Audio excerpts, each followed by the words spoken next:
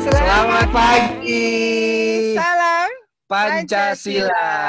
Kembali lagi dalam Nasionalisme bersama saya Fransikolas. Dan saya Yohana Elizabeth Harjadinata. Senang sekali ya. Kita selalu berpasangan setiap hari Senin. Sayangnya cuma Senin ya, Frans. Mestinya tiap hari ya? Ya. Kita tunggu sponsornya nanti, Frans. Senang sekali kita kembali kepada Nasionalisme. Kali ini kita mendapatkan satu orang sahabat, keluarga. Kenapa? Karena ini adalah satu komunitas bersama kita. Betul. Jadi keluarga kita juga. Yaitu kakak kita tercinta. Iya, Kak Boni Triana. Halo, apa Selamat kabar? pagi. Halo, apa kabar semua? Sehat-sehat? Ya, Kak. Baik banget. Keren. Katanya makin hebat ya, makin padat kegiatannya gara-gara pandemik ya, Kak. Padat bukan berarti hebat toh. Padat bukan berarti ngatur jadwalnya nggak bisa.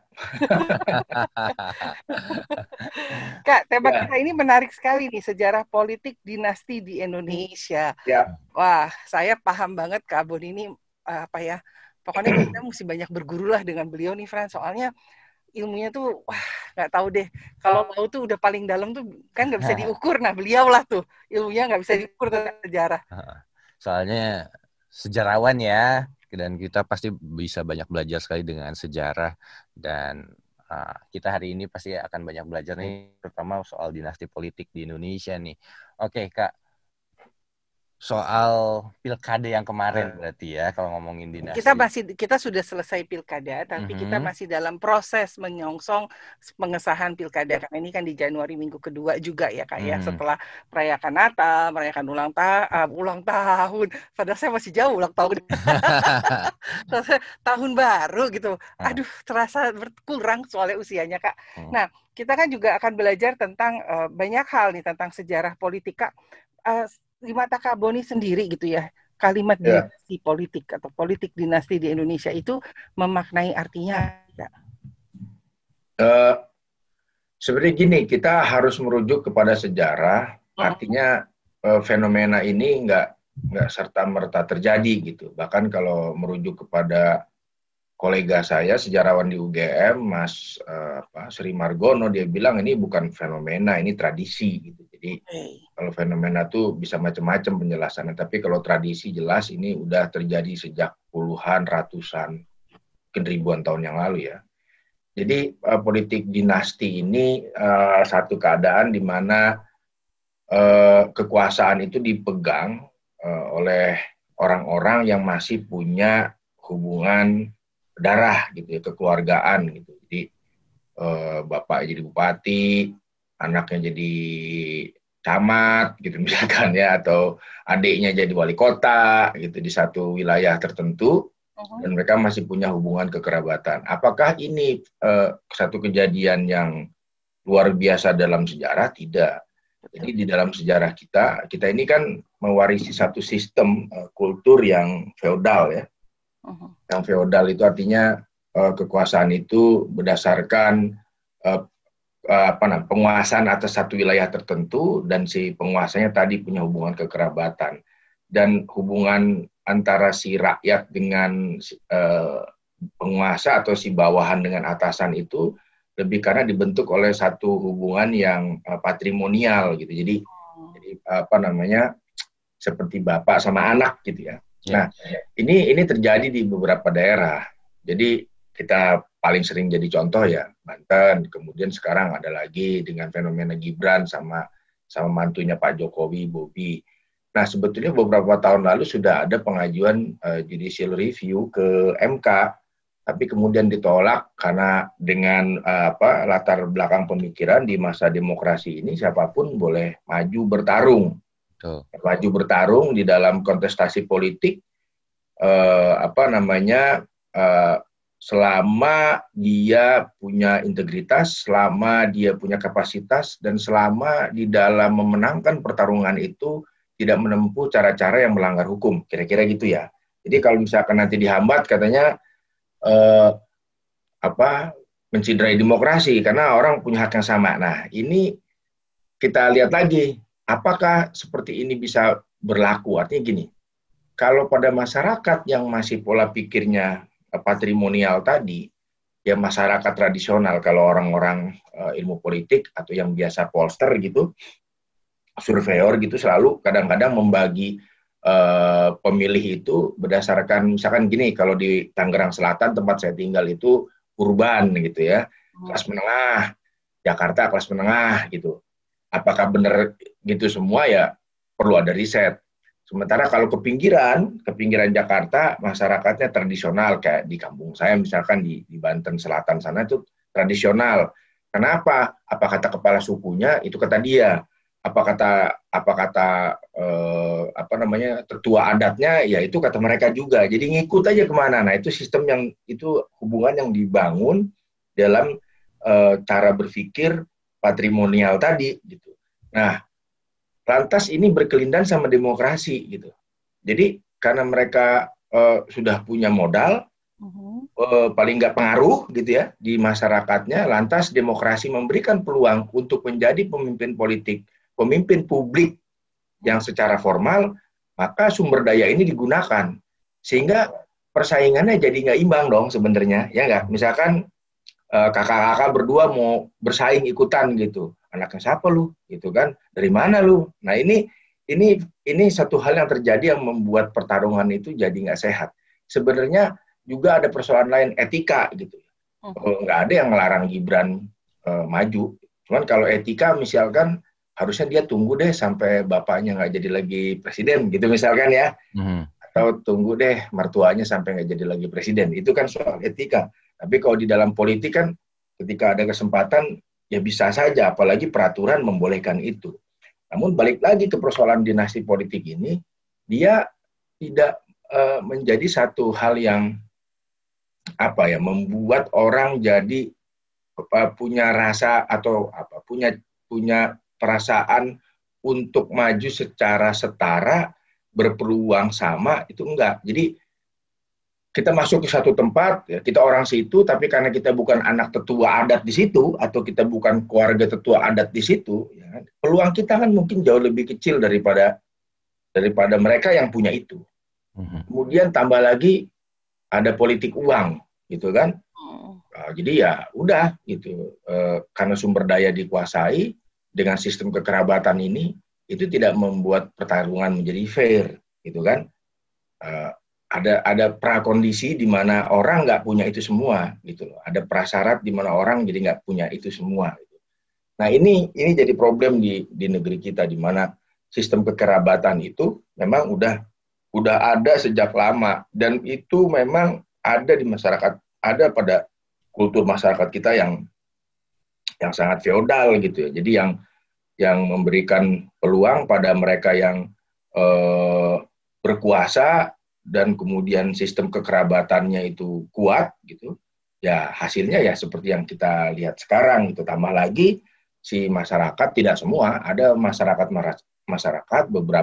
di beberapa tempat yang pola pikirnya, yang kemudian juga karena tradisinya, yang juga karena nilai-nilai yang dianutnya, ya jadi support, jadi kompatibel sama cara seperti itu. Maka lahirlah tadi dinasti politik sampai zaman yang modern ini gitu kan. Kira-kira gitulah gambarannya. Iya. Yang menarik adalah kalau kita mendengar kata dinasti politik sekarang, saya ngedengarnya agak negatif ya Kak.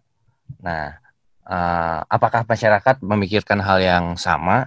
Soalnya di negara kita aja misalnya ada kepala daerah gitu ya yang terkena kasus korupsi gitu. Tapi anehnya kerabatnya tetap menang gitu. Ini Nah, menyambut itu nih Kak, melanjutin yang Frans bilang tadi ya, ada kasus-kasus tertentu yang konotasinya memang negatif, tapi ada sisi positifnya Kak. Misalnya Kak, kalau tadi Frans dari negatif, saya dari positifnya, misalnya bibit bebet bobot. Kita kan kenal ini gitu ya, contoh gitu ya. Kita tahu tokoh kita saat ini, yang hari ini, pada saat ini adalah Bapak Presiden Jokowi, mempunyai bibit bebot yang baik, yang sudah terbukti 2 periode gitu, dan ini juga menjadi pembelajaran, saya ngomong untuk anaknya gitu, bukan mantu, karena bukan darah kandungan. Apakah ini juga menjadi hal yang positif di luar yang negatif tadi? Jadi ada 2 nih pertanyaannya. Silakan Kak. Bibit bebet bobot itu cara berpikir yang feodal. Oke. Ya, karena itu, nah ini jadi tanpa sadar kita ada di dalam kultur itu ya. Tanpa sadar kita ada di dalam cara berpikir yang nilai-nilainya kita peroleh dari situ. Jadi gini, di dalam demokrasi itu orang nggak dilihat agamanya apa, anaknya siapa, gitu kan, termasuk tadi bibit bebet bobot babetkeun gitu kan kalau kata orang. Makanan etama. Iya. Jadi nggak lihat ke situ, lihatnya sejauh mana dia punya integritas, sejauh mana dia punya kapabilitas, sejauh mana dia punya program yang menarik untuk publik. Ya kan, kayak Obama gitu di Amerika. Ya, ingat nggak? Waktu Obama nyalonin itu diributin tuh soal siapa bapaknya, apa segala macam gitu ya. Bahkan katanya agamanya Islam, teroris, ada gitu-gitulah. Tapi si pesaingnya kalau nggak salah siapa ya? Saya lupa. Nah, waktu masih konvensi atau apa, Joe Biden atau apa?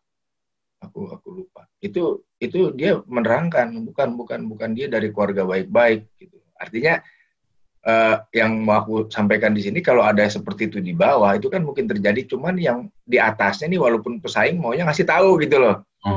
Ya kan? Kayak misalkan gini, waktu 2017 pilkada itu rame lah soal menyolatkan jenazah itu kafir itu loh, ayat dan mayat gitu-gitu kan. Kalau di bawah ya karena dia terselubung oleh ketidaktahuan, ya mestinya yang di atas ngomong jangan kayak gitu. Walaupun itu pesaing gitu kan, mestinya gitu ya idealnya. Nah kalau di kita kan enggak, di kita malah dibiarin aja udah.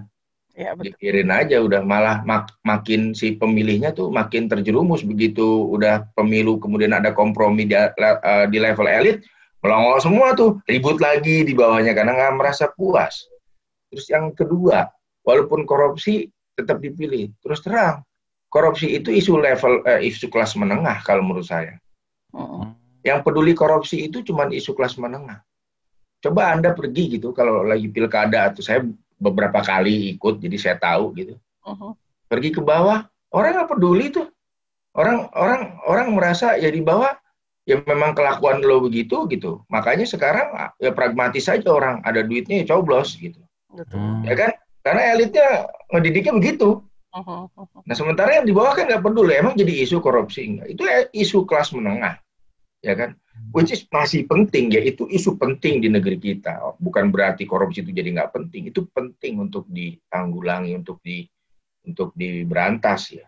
Tapi kalau kita bicara apakah itu isu sampai ke bawah, nggak banyak di bawah itu isu kelas menengah, dan celakanya kelas menengah di kita ini paling ceriwis gitu kan, paling ribut gitu sama soal-soal yang menyangkut dirinya. Tapi paling males memberikan kontribusi suara waktu pemilu karena golputnya tinggi gitu misalkan ya. Karena ya kalau kita urai lagi jadi udah kayak lingkaran setan, ya ngapain kita kesini, yang memilih juga gitu, korupsi lagi, wah muter aja gitu kan. Nah, artinya ya ini pemahaman politik secara formal ya. Kita belum lagi ngomong misalkan ya civil society juga kan punya peranan memperkuat ya, parlemen jalanan, kritik, NGO yang kemudian mengadvokasi rakyat dari tempat-tempat yang ditindas itu kan, bisa lah ngomong seperti itu. Tapi kita ngomong balik lagi soal dinasti politik tadi, ya masyarakat di bawah itu milih lagi karena dia nggak peduli. Dia yang datang mana memberikan sesuatu buat mereka, dia yang ambil itu. Kalau di masyarakat pemilih tradisional, dia akan pilih mana yang menurut dia si pemimpinnya pilih mana gitu.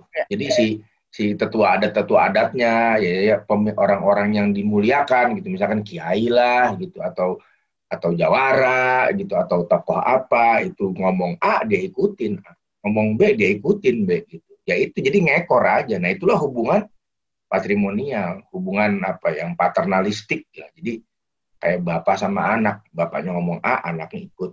Nah makanya itu yang terjadi. Tapi kalau misalkan di masyarakat yang urban gitu kan, masyarakat kota besar atau metropolitan, nggak begitu kan, terserah, individualismenya lebih tinggi, apalagi kelas menengah nggak dengerin orang sama-sama hebat, lo kuliah gua kuliah, lo gajinya gede gua gajinya gede gitu kan, lo ganteng gua ganteng ya, itu nggak berlaku. Sementara di banyak pedesaan tuh berlaku dan jadi melanggengkan sistem politik dinasti tadi.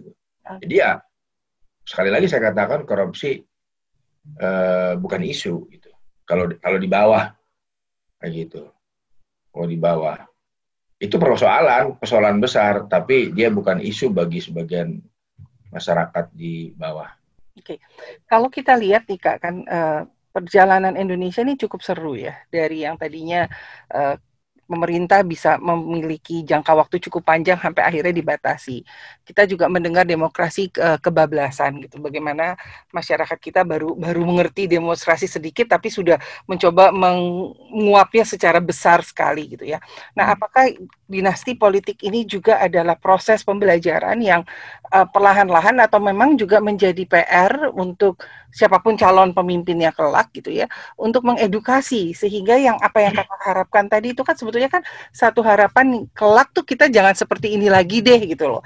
Kita bisa contohnya ya tadi Obama gitu, lawannya aja bisa kasih dukungan dengan menyatakan itu tidak benar, dan kita refleksi ke Indonesia itu yang tadi Kakak bilang jelas sekali kita lah dapatkan. Nah, apakah ini juga menjadi PR, dan PR ini tentunya tadi kan ada dua level nih Kak, ada yang individual, ada juga yang masyarakat yang penting perut sesaat. Karena memang daya tahan juang hidupnya, pekerjaannya segala macam hanya sebatas pikiran sederhana dan singkat gitu ya Kak. Nah, bagaimana menurut Kakak memberikan edukasi yang tentang dinasti politik ini menjadi kekuatan yang baik sehingga mungkin 5-10 tahun lagi kita sudah terlepas dari apa yang disebutkan tadi Kak?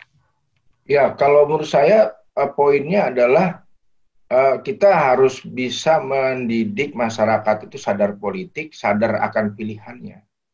Misalkan ada orang yang nggak jelas track recordnya gitu kan, ya jangan dipilih gitu, atau datang dari kerabat yang bermasalah gitu. Ataupun ya oke lah dia datang dari kerabat yang bermasalah, dia sih nggak ada hubungannya apa-apa, katanya pamannya Nabi aja kan juga malah bikin masalah, troublemaker katanya. Tapi nggak ada urusan sama nabinya. Oke lah kalau argumennya kayak gitu, tapi paling tidak si pemilih harus tahu apa yang ditawarkan oleh orang itu. Kira-kira realistis apa enggak. Kemudian melihat ke belakang rekam jejaknya seperti apa, punya pengalaman apa, punya karya apa gitu kan. Jangan asosiasi pemilik mobil mewah gitu kan, pengalaman organisasi menjadi pengurus asosiasi pemilik mobil mewah gitu kan, lucu gitu ya, gila itu kan.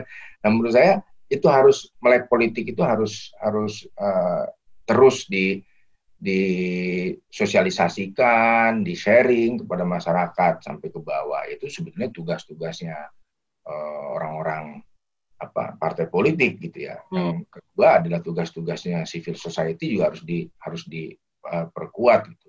Sehingga kita nggak lagi ada istilah kecele gitu, nggak lagi ada istilah yang kejebak lo dengan pilihan lo kayak gitu. Nah, yang berikutnya juga sekarang kan lagi musim nih populisme agama nih kemudian, karena sebetulnya sumber dari persoalannya adalah ketidakadilan, kemiskinan, penindasan gitu kan. Orang hidup dari kesejahteraan tuh ya jauh lah. Aku mau kasih contoh aja yang biar paling mudah. Aku tuh baru menyelesaikan sebuah film. Mungkin dalam waktu dekat nanti mau di screening, mau diputer lah sama-sama ya. Film ini judulnya Nadat Multatuli Vertrok, karena kita kerja sama Belanda tuh, bahasa Indonesia tuh kira-kira setelah Multatuli pergi. Jadi kita mau menguji omongannya si Multatuli yang menulis novel Max Havelaar yang ada cerita Saida Adinda tentang penindasan rakyat itu bener apa enggak, apa fiksi aja. Nah, kawanku tuh orang Belanda, tahun 80-an, 83, 4 gitu dia datang ke tempat di mana si Multatuli menulis novel yang terkenal itu. Namanya desanya Badur. Dia datangin tempat itu. Ketika tahun 80-an itu dia datangin, dia shoot anak-anak kecil di sana. Ya kan, ada anak nggak sekolah naik kebo gitu. Pokoknya dia shoot gitu. Nah, rekaman itu masih kita punya footage itu. Kemudian dari ide situ kita bikin, ayo dah yuk kita pergi lagi ke sana, kita cari anak-anak ini jadi apa sekarang. Nah, jadi berapa tahun kemudian? Hampir 30 tahun kemudian. Tahun 2019 berarti sebelum pandemi, kita pergi ke sana. Dan ketemu 2 dari sekian banyak yang kita shoot. 2 orang ketemu. Bukan sekian banyak, 5, 2. Dari sekitar 7 lah. 2 kita temuin. Yang satu, yang si anak perempuan yang ketika direkam itu umur 5 tahun, ternyata berapa tahun kemudian setelah di shot itu, dia nggak putus sekolah, dia nggak lanjut, dia cuma sampai SD. Dia pergi ke Jakarta, kerja jadi pembantu rumah tangga. Kemudian dia menikah, dia pulang, hidup di kampungnya. Ya kan? Terus anak yang laki-laki, sama. Lulus SD, jadi buruh serabutan, balik ke kampungnya. Ya kan? Bener nggak? Nah, bisa dibayangin deh. Kita tuh ngelihat 2 orang ini ya. Dan indeks rata-rata lama sekolah di sana cuma 6,7. Jadi orang sekolah sampai SMP 7 bulan kemudian keluar. Nah, Anda bayangin ya, keadaan seperti ini gitu berlangsung. Apa yang ditulis si Multatuli di dalam novelnya itu katanya gini, orang-orang di desa itu karena tidak ada pekerjaan, dia pergi keluar desanya mencari pekerjaan di luar. Dan ketika di luar, dia tidak dapat pekerjaan yang layak. Bahkan ada yang jadi pemberontak, ada yang jadi begal, ada yang jadi perampok, kira-kira kayak gitu. Dan kemudian desanya ditinggalkan, sepi, mereka tidak bisa hidup, bla bla bla. Gitu. Nah, ini penggambaran kondisi masyarakat di salah satu daerah di Indonesia pada abad 19. Film yang kami bikin abad 21. Betul. Bayangin deh. Sama. Ya kan? Lang ya. Betul. Nah, pada masyarakat seperti inilah dinasti kuat. Betul. Kekerabatan kuat. Anda bisa bayangin coba. Gimana? Jadi apakah ini museum ya? Aku bisa kan. Apakah masyarakat yang tinggal di satu daerah ini sebuah tanda kutip museum dari kehidupan masa lalu yang masih berlangsung ke masa kini? Wow. Waduh, itu sebuah pertanyaan yang cukup sulit ya untuk Tapi kalimat museum ini akhirnya menggambarkan, sebenarnya ini kan baru satu contoh dari Kak Boni ya.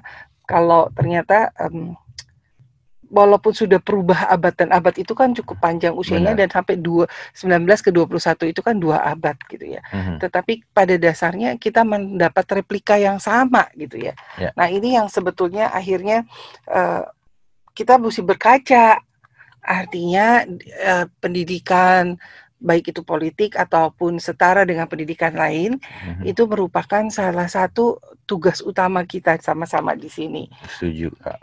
Memang pendidikan adalah salah satu sektor yang menggambarkan kemajuan suatu bangsa, dan hanya dengan pendidikan kita bisa meningkatkan lah ya, bisa membuat sebuah terobosan dalam hidup kita. Jadi silakan Kak, tadi sempat terputus sesaat. Pada saat Kakak terputus, kami mencoba merefleksikan. Ternyata dua abad itu periode yang lama, tapi tetap mencerminkan yang tadi yang Kakak sampaikan ya Kak ya. Kak Boni, apakah masih bisa mendengar kami? Sepertinya freeze kembali nih, Frans. Iya. Semoga kita tidak freeze ya di sini. Sudah kembali lagi belum? Sudah, good. Udah ya. Sudah. Sorry. Ya, koneksiku nggak stabil. Tapi tenang Kak, hatiku kepada Kakak tetap stabil. Iya Kak, jadi kembali Kak ke Dinasti tadi ya Kak, yang 2 abad dari perfilman yang Kakak sudah siapkan itu. Silakan Kak, dilanjutkan Kak. Ya, artinya kan aku mau bilang bahwa apakah masih ada sebagian masyarakat kita yang hidup dalam keadaan seperti demikian dan menjadi semacam tanda kutip museum pada masa lalu, museum kehidupan pada masa lalu yang masih kita bisa saksikan gitu bentuk-bentuknya, ya kan? Kan feodalisme itu satu sistem gitu, kekuasaan yang tadi aku udah bilang bahwa orang itu dipilih berdasarkan keturunan dari bapaknya, gitu kan? Jadi bapaknya jadi raja, anaknya jadi raja di pangeran.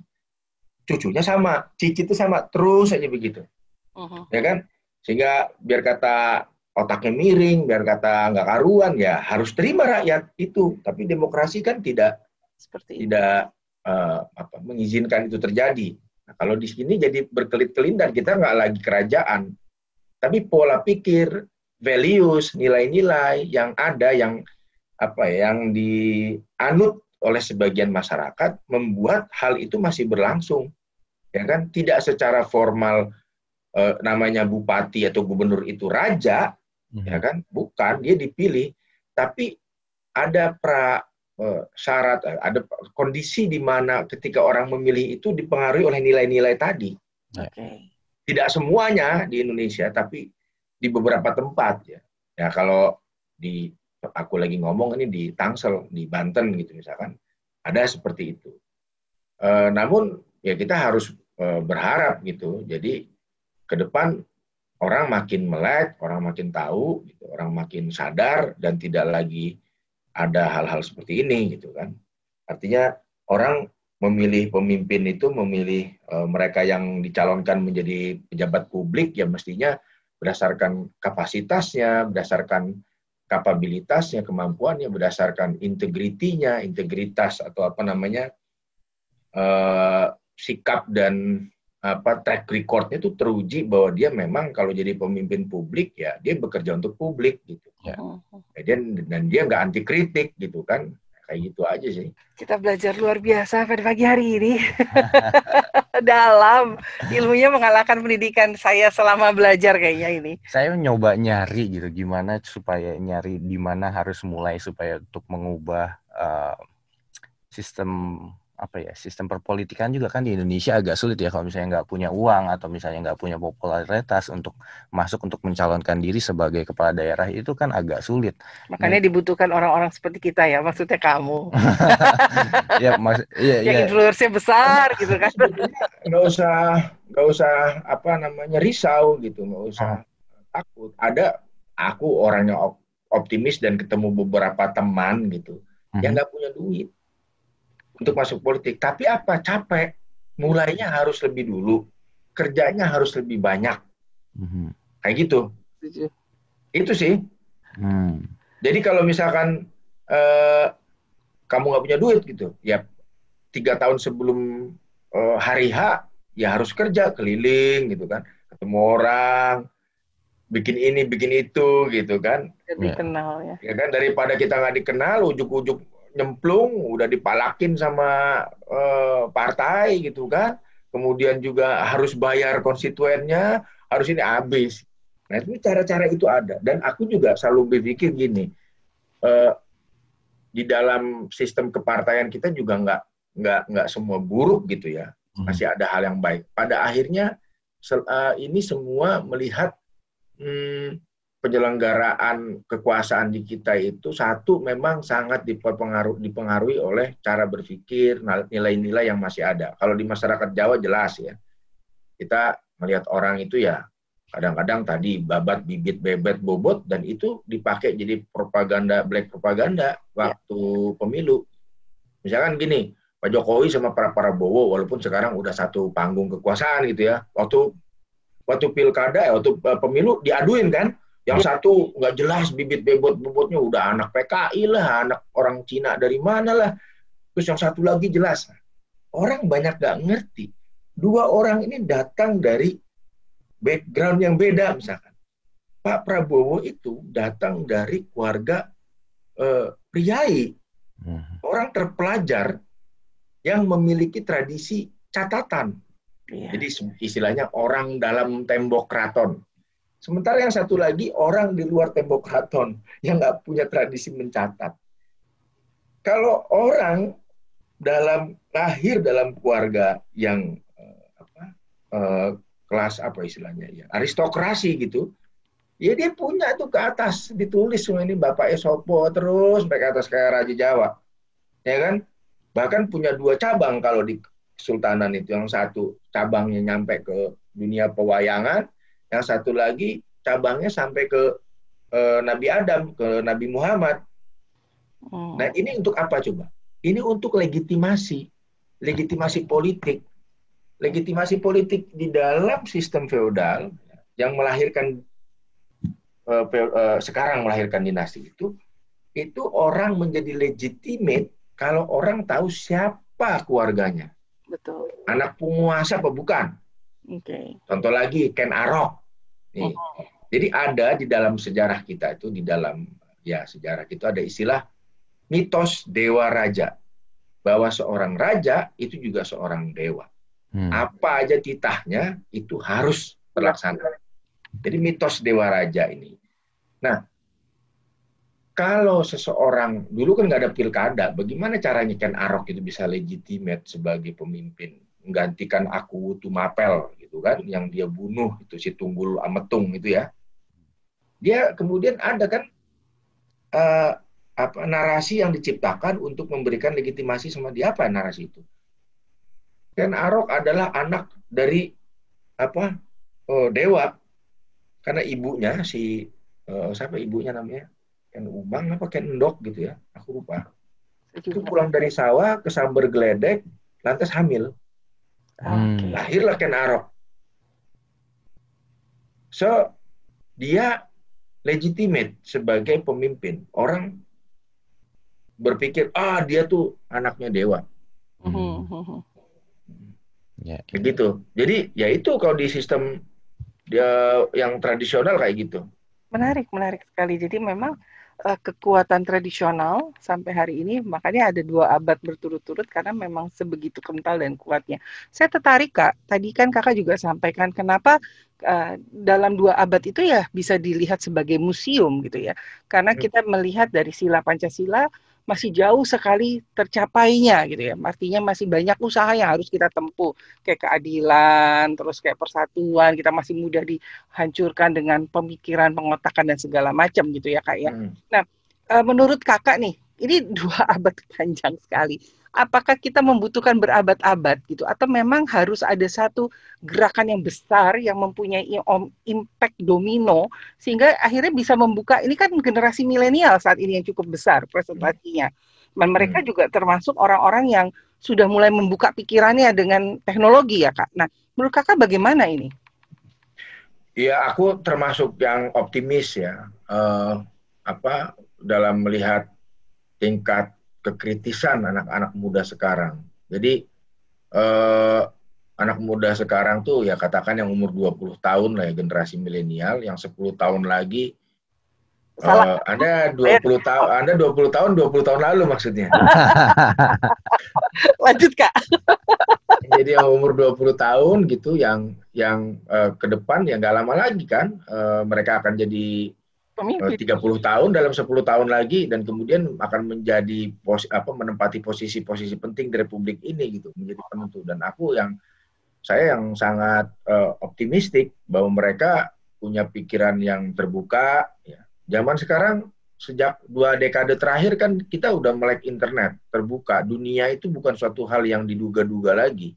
Dunia itu suatu hal yang bukan hal yang tertutup seperti sebelumnya. Sekarang dunia adalah yang terbuka, di mana jarak bukan lagi masalah, apalagi kita punya blessing in disguise gara-gara pandemi krisis, kita bisa online meeting, ya kan? Tapi merugikan juga, ini jadi intermezzo sedikit, aku tuh kurator di Rijksmuseum Amsterdam, kalau sebelum pandemi bisa 2-3 kali ke Belanda untuk rapat aja, kalau sekarang nggak bisa, tapi rapatnya jadi seminggu sekali, gara-gara bisa online, malah bikin capek. Apes juga gitu kan.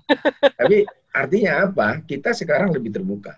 Lambat laun itu akan tergerus deh. Orang udah mulai pergi ke sekolah. Selama negara menjamin setiap orang bisa mengakses pendidikan yang berkualitas, yang yang menghargai diversity, yang menghargai keberagaman, yang inklusif, pendidikan yang benar-benar mencerahkan, pendidikan yang benar-benar menghargai kemanusiaan.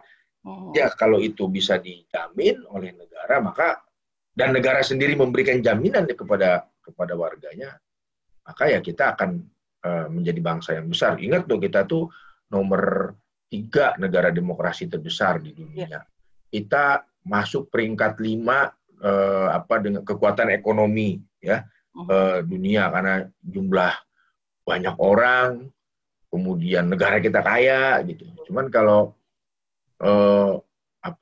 mengelolanya nggak Jadi gini, negara luas kalau ngelolanya sempit gitu, pikirannya sempit ya susah. Tapi kita harus optimis lah. Sekarang orang makin pinter kok. Yeah. Makin pinter, banyak orang yang berteriak-teriak, banyak orang yang kemudian terjebak ke dalam populisme agama gitu. Saya pikir memang karena ketidakadilan akarnya gitu kan, karena ketidakadilan, karena adanya apa ya? Ya perasaan ketidakadilan itu kan masing-masing punya ukuran. Tapi kalau yang udah ngaco-ngaco gitu ya, itu juga harus ditindak gitu kan. Nah, ke depan kita harus memastikan nggak lama lagi ya, kita udah mau 100 tahun kan, 2045 nih, 1945, 2045. Semoga kita masih ada semuanya. Udah 100 tahun gitu kan. Nah, negara udah 100 tahun itu mestinya jadi apa gitu. Ini negara kepulauan terbesar, penduduknya aja udah mungkin di tahun segitu udah 500 juta lebih kali. Jangan sampai 1 miliar kali. Sekarang aja udah 270. Nah, artinya kita punya potensi yang banyak. Kita punya potensi yang sangat luar biasa. Kita punya masyarakat penduduk yang juga banyak. Kemudian apa yang kita bisa sumbangkan ke dunia gitu, apa gitu. Dan kalau kita masih praktek politiknya seperti ini gitu kan, rasa-rasanya ya banyak orang jadi pesimis dong. Ya. Tapi kalau aku sih melihat perbandingan anak muda yang pintar zaman sekarang gitu. Pinter-pinter lah ya, dari zaman aku misalkan dulu boro-boro internet, kita kan mau nyari buku ke perpustakaan gitu, terus katalognya ditarik dari laci-laci kecil gini-gini. Kalau sekarang tinggal masukin pakai mesin OCR gitu kan, langsung dapat gitu.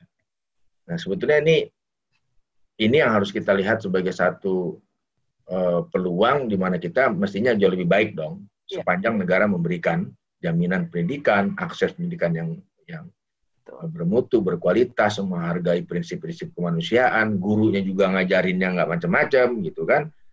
Nah, saya pikir kita bakal maju. Ya. Kak mau nanya nih, sebagai generasi yang kamu nanya ke saya atau ke Kak Boni? Karena kamu lihatnya ke saya. Aku minta izin nanya dulu. Aku mau nanya ke Kak Boni. Pinter kamu. Kamu generasi pinter kata Kak Boni. Silakan. Dengan sebagai generasi yang dikepung oleh banyak informasi dari teknologi yang kita miliki gitu, dengan generasi yang semakin pintar gitu. Tapi ternyata kepintaran ini tidak menjamin bahwa integritas seseorang itu baik gitu. Apalagi kalau misalnya kita membahas mengenai pikiran yang terbuka gitu. Sangat tidak mudah untuk menjaga pikiran kita tetap terbuka saat ini, karena sebagai contoh gitu ya, kita Google aja satu kata. Kalau misalnya saya yang Google dengan kakak yang Google pasti berbeda hasilnya, karena kita punya histori kan, ada preference yang kita browsing sebelumnya. Jadi hasilnya berbeda. Jadi semakin lama justru kita dikasih hasil informasi yang sesuai dengan kesukaan kita aja. Nah, untuk mencegah hal-hal ini supaya pikiran kita tetap terbuka tuh gimana ya kayak? Ya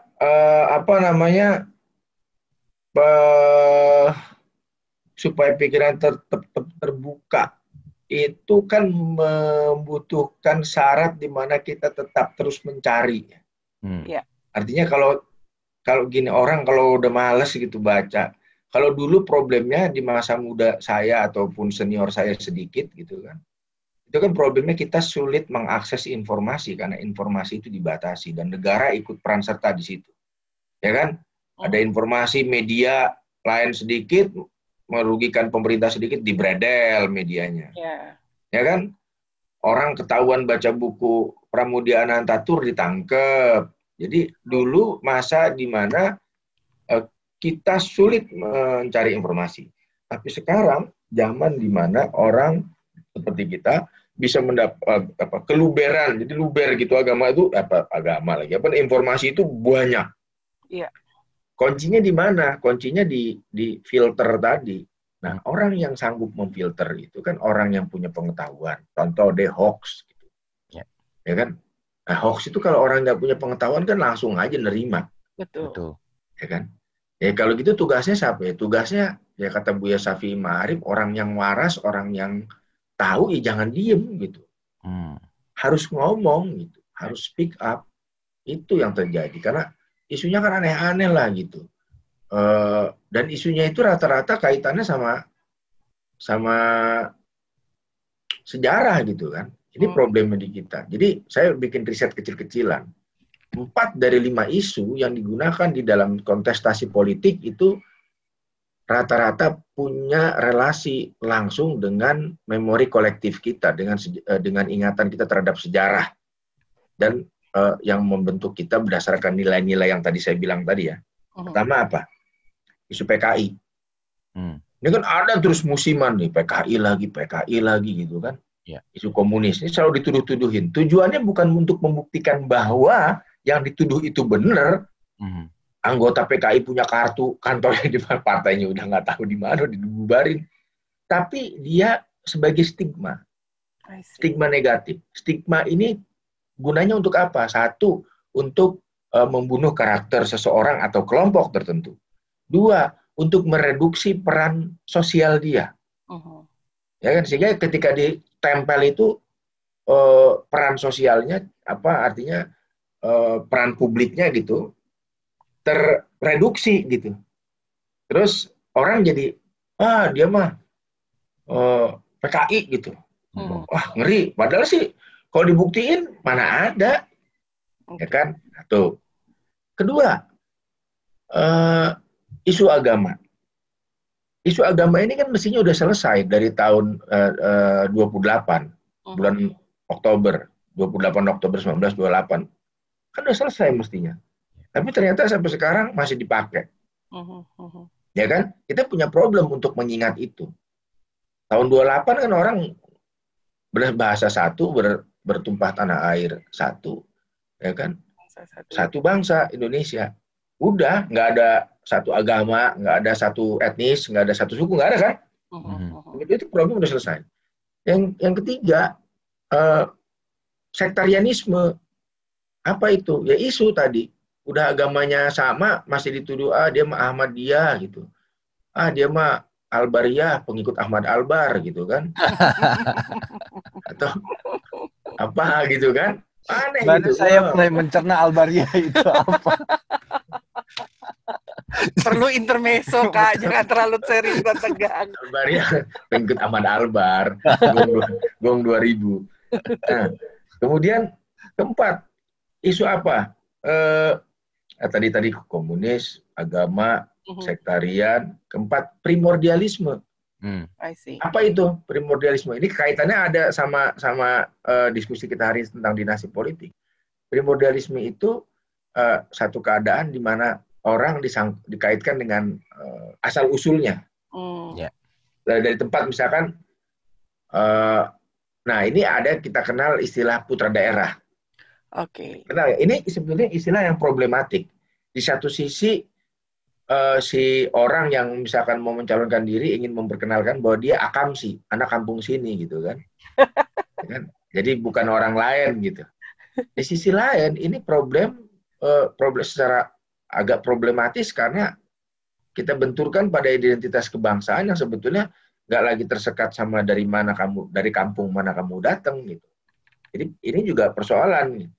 Jadi bisa aja toh orang Papua jadi gubernur Jakarta gitu kan. Kalau pembentukan identitas kebangsaan kita udah selesai gitu. Ya kita menghargai keunikan dari setiap suku yang ada di Indonesia, dari setiap daerah. Kita nggak bisa menafikan fakta bahwa kita punya 200 lebih bahasa daerah, suku-suku gitu. Bahkan ada yang bilang 700 gitu ya.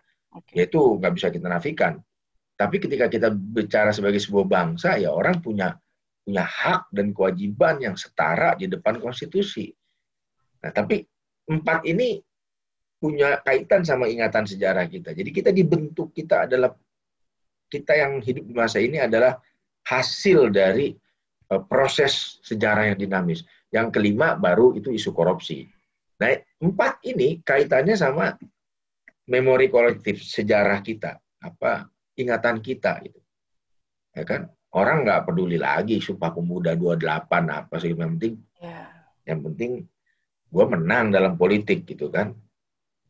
Dengan apa? Dengan black propaganda gitu, ngantemin orang dari agamanya gitu. Karena susah. Ya kan? Padahal dalam perspektif kebangsaan Indonesia, istilah mayoritas dan minoritas secara statistik itu nggak berlaku. Iya dong. Iya. Nggak berlaku. Gitu. Nggak berlaku. Bukan nggak berlaku, nggak relevan. Mayoritas, minoritas itu nggak relevan. Semuanya berdasarkan citizenship kok, kewargaan. Artinya semua sama. Hukumnya dipakai konstitusi, Undang-Undang Dasar 45, diturunkan ada undang-undang, kemudian ada undang-undangnya juga, peraturan pemerintahnya, kemudian ada undang-undang hukum pidana, ya semua nggak. Kalau orang Islam dihukum 10 tahun gitu, kalau orang Kristen dihukumnya 11 tahun gitu, kan nggak ada. Nggak ada. Nah, jadi di dalam negara kita yang menganut kebangsaan ini, nasionalisme itu semua orang punya hak dan kewajiban yang setara di depan hukum. Nggak ada istilah mayoritas minoritas. Itu kalau udah di dalam persaingan politik praktis baru diseret-seret supaya yang datang dari kubu yang minoritas nggak bakal kepilih gitu kan, gara-gara temennya dikit. Gitu. Ini problem. Kayak gitu deh. Oke, wah seru ya. Ini tugas kita bersama ya supaya nasionalisme itu harus menjadi akar fondasi yang kuat, tapi PR-nya harus bersama-sama, nggak bisa sendirian. Benar, karena ya sekali lagi yang pada akhirnya yang mengikat kita ya values yang kita punya, yaitu Pancasila ya Kak ya. Wow, nggak kerasa ya Kak, sudah sampai 1 jam kita berbicara Kak. Berbicara tentang dinasti politik Kak, boleh nggak sedikit sebagai penutup di kegiatan nasionalisme pagi hari ini, apa yang ingin Kakak sampaikan kepada generasi milenial seperti saya di sini walaupun 20 tahun yang lalu? Ya, saya pikir gini, kita dinasti politik di Indonesia ini, saya balik lagi ke penjelasan saya pertama, terjadi akibat ada masyarakat yang masih menganut nilai-nilai yang terrelasi dengan apa yang ada di masa lalu gitu. Jadi misalkan feodalisme apa. Nah, untuk anak-anak muda saya pikir saatnya sekarang kalian berperan serta aktif ya, di dalam politik ya, dan perbaiki sama-sama. Yes. Apabila kalian misalkan tidak mau masuk politik secara formal, masuk ke partai politik, mencalonkan diri anggota DPR, oke, fine. Kalian perkuat civil society. Terjun ke bawah, memberikan penyadaran, sehingga nanti terjadi check and balance di dalam satu kekuasaan di sebuah negara. Ya kan? Ketika elitnya berkuasa ngaco, civil society-nya mengingatkan, ya kan? Jadi terjadi dialog yang terus-menerus. Jadi mekanisme check and recheck, kritik dan respons, nah itu perlu tetap ada. Dikritik, respons, kritik, respons. Dan jangan anti kritik juga nih yang di kekuasaan gitu kan. Ya diem aja gitu, di kekuasaan enak, kemana-mana dikawal pakai ngiung-ngiung gitu kan, udah enak. Dikritik ya udah dengerin, oh ada yang salah diperbaiki. Jadi mekanisme check and response itu harus terus berjalan ya, bukan aksi dan reaksi apalagi reaktif, bukan, tapi kritik dan respons itu harus tetap berjalan sehingga negara ini semakin baik gitu. Kalau ada praktek-praktek yang menyimpang, kemudian masyarakatnya kritik, elitnya memperbaiki, kemudian masyarakatnya taat hukum, tertib gitu. Kayak orang Indonesia kalau kalau jalan-jalan ke Singapura deh. Lagi di Jakarta sih buang sampah sersa gitu kan, begitu sampai Singapura jadi tertib gitu kan, mau antri tuh. Kenapa coba? Ya karena tadi itu sistemnya diciptain. I see. Budayanya ya. Keren. Tadi ada 2 kata kunci, aktif dan juga perbaiki sama-sama.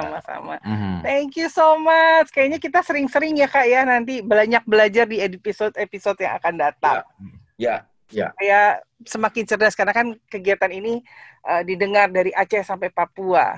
Hal ini karena kita sudah didukung oleh Kementerian Dalam Negeri dan juga BCA dan juga Yayasan Bentang Merah Putih, Yayasan Pandu Pemimpin Cinta Bangsa, Tandaseru.id, Nasionalisme Radikal, Heartland Radio Network, dan juga indonesiapersada.id. Nah, karena bahasa cinta. Karena bahasa cinta. Thank you Kak Boni. Terima kasih Kak Boni. Sama. Jangan lelah. Ya, sehat-sehat selalu. Sama Kakak juga sehat selalu di tengah kesibukan yang padat. Saya bersyukur sekali Kakak bisa sama-sama berbagi ilmu dengan kami. Akhirnya saya Franz Nicholas. Saya Yohana Harjadinata. Sampai ketemu lagi di Nasionalisme. Salam Pancasila.